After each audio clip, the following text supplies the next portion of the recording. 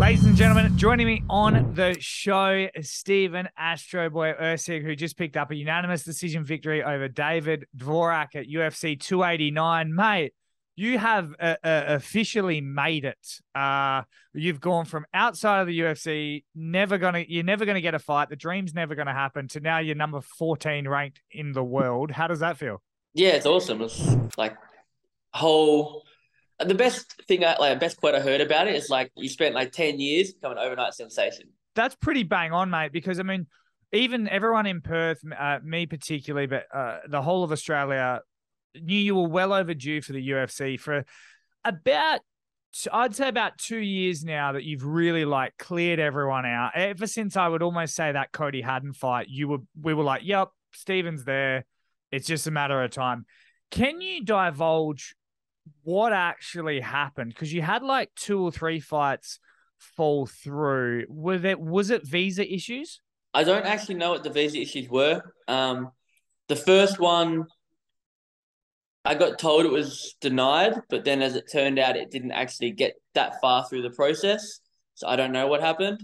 The second time was just a timing issue. We applied for the visa as soon as I found out I had a fight, but the fight was too close. So the visa couldn't get processed in time. And then obviously after that, it was just Clayton pulled out because he was injured. So still don't know what happened, but it's sorted now. So it's all that matters. Do you have an extensive criminal history or what? Not as far as I know, but maybe I sleepwalk or something. Who knows? It's weird that they don't give you any sort of reasoning whatsoever, and so you got nothing back. When it gets denied, apparently they're supposed to, but again, it didn't actually get denied, so I don't know what happened. Yeah, it's an odd situation. Would you obviously there's this like that old proverb of like the old Chinese farmer where you don't know if it's good or bad news yet. So when something bad happens, you always say maybe because you're not going to know until you look back. Now, if we go back, Dana White Contender Series, you missed out. Devastating. That's the worst news in the world. You fast forward, mate, and you get to fill in on a pay-per-view card. You get the win. You pick up $50,000. You're now the 14th ranked flyweight in the world. Would you go back to your younger self even 2 years ago, a year ago, and go, Steven, just chill out. It's going to be fine. Yeah, for sure. I think I matured a lot over the couple of years that all this sort of stuff was going on, both physically and mentally. So I definitely made a bigger splash this way than I would have fighting on the Contender. So turned out to be a blessing in disguise. What were you like mentally when those fights were falling through? Was it really getting to you, or were you like, nah, it's going to happen. I'm staying strong. Obviously, it was very frustrating, and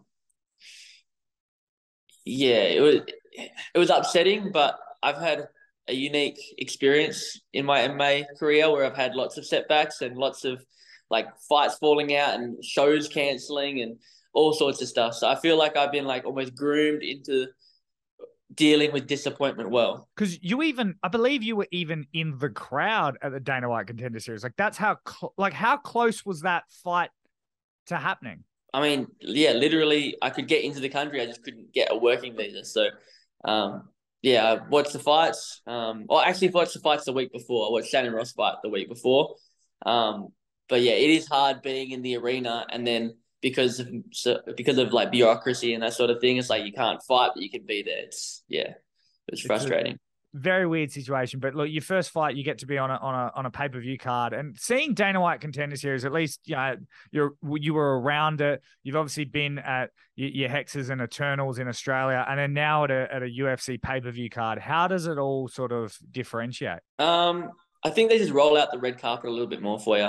So for Eternal, I mean, that feels like a big event, big show. Like you're still signing posters, you still got media around. It's a big stadium, so it feels like a big show. But yeah, the UFC just do like little things, like they shuttle you around, they sort your food for you, they do all these extra little things that make you feel like you're important. Did more people talk to you after you won? Like, was it a little bit more like you're like, oh, I'm a big deal now? Like, does it feel like that? Yeah, for sure. Like, there's a lot of people hanging around at the fighter hotel throughout the week, and I got a couple of photos here and there. But after the fight, I come back and people have pictures of me that they want me to sign and all sorts of stuff. So it was kind of weird. And I got recognized on the street a lot more. So it did feel like I made it, if that's how you want to say it.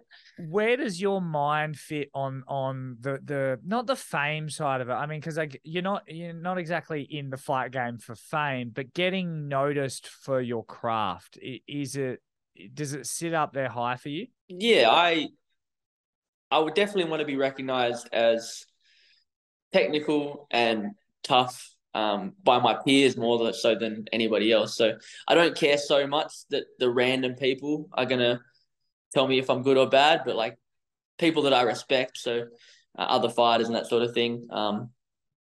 Definitely looking for their approval, I guess. And I mean, you fought a ranked guy, you beat a ranked guy. Now, every fighter thinks he's the best in the world, otherwise you wouldn't be doing it. But was there a little bit of you that went, holy shit? Like I just beat a ranked guy in my first fight. Yeah, definitely. Obviously, as you said, I think I'm on that level. I have for a long time, but to actually like get out there and be validated and like, oh man, I just beat this guy on the feet when nobody said I could, and he's number 10 in the world. Oh, I just took this guy down, and but like all that jazz, like it definitely.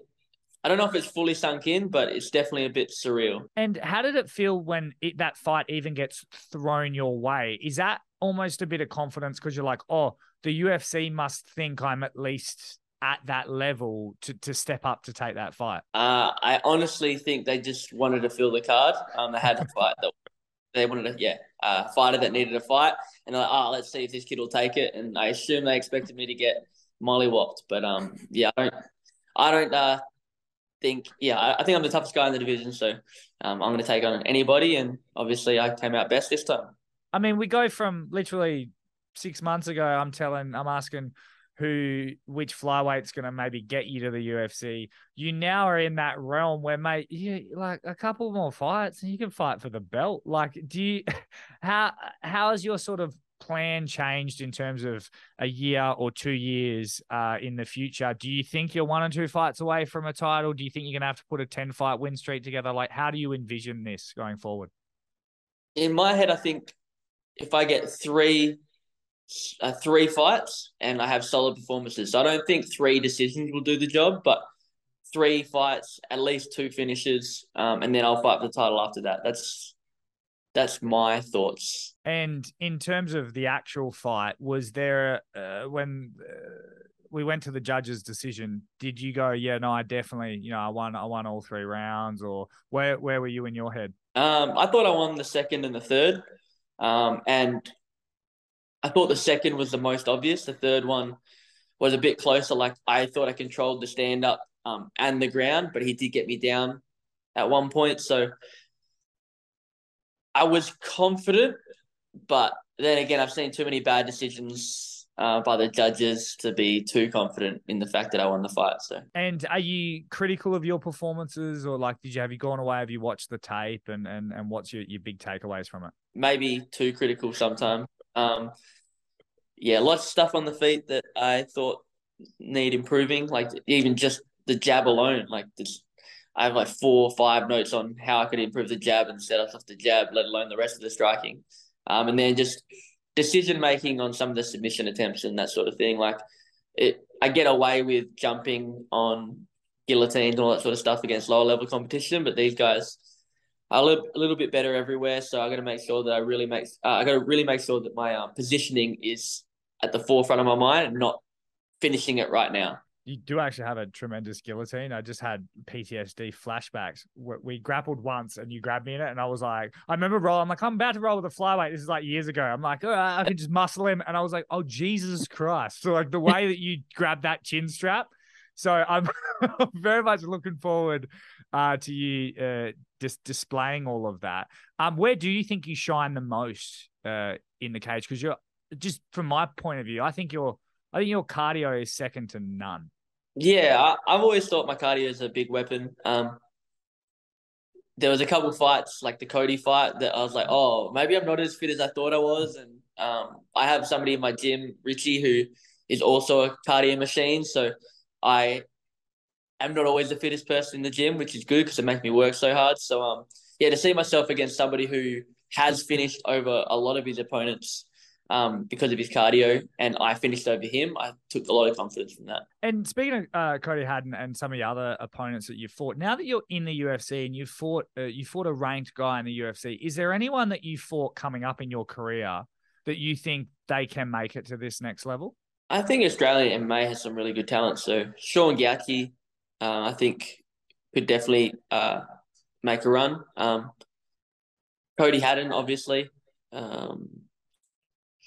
And that's all that comes to mind at the moment. Obviously, Shannon Ross is already there, so we'll see what he does in his next fight. But they're three that I'd say could definitely do some good things.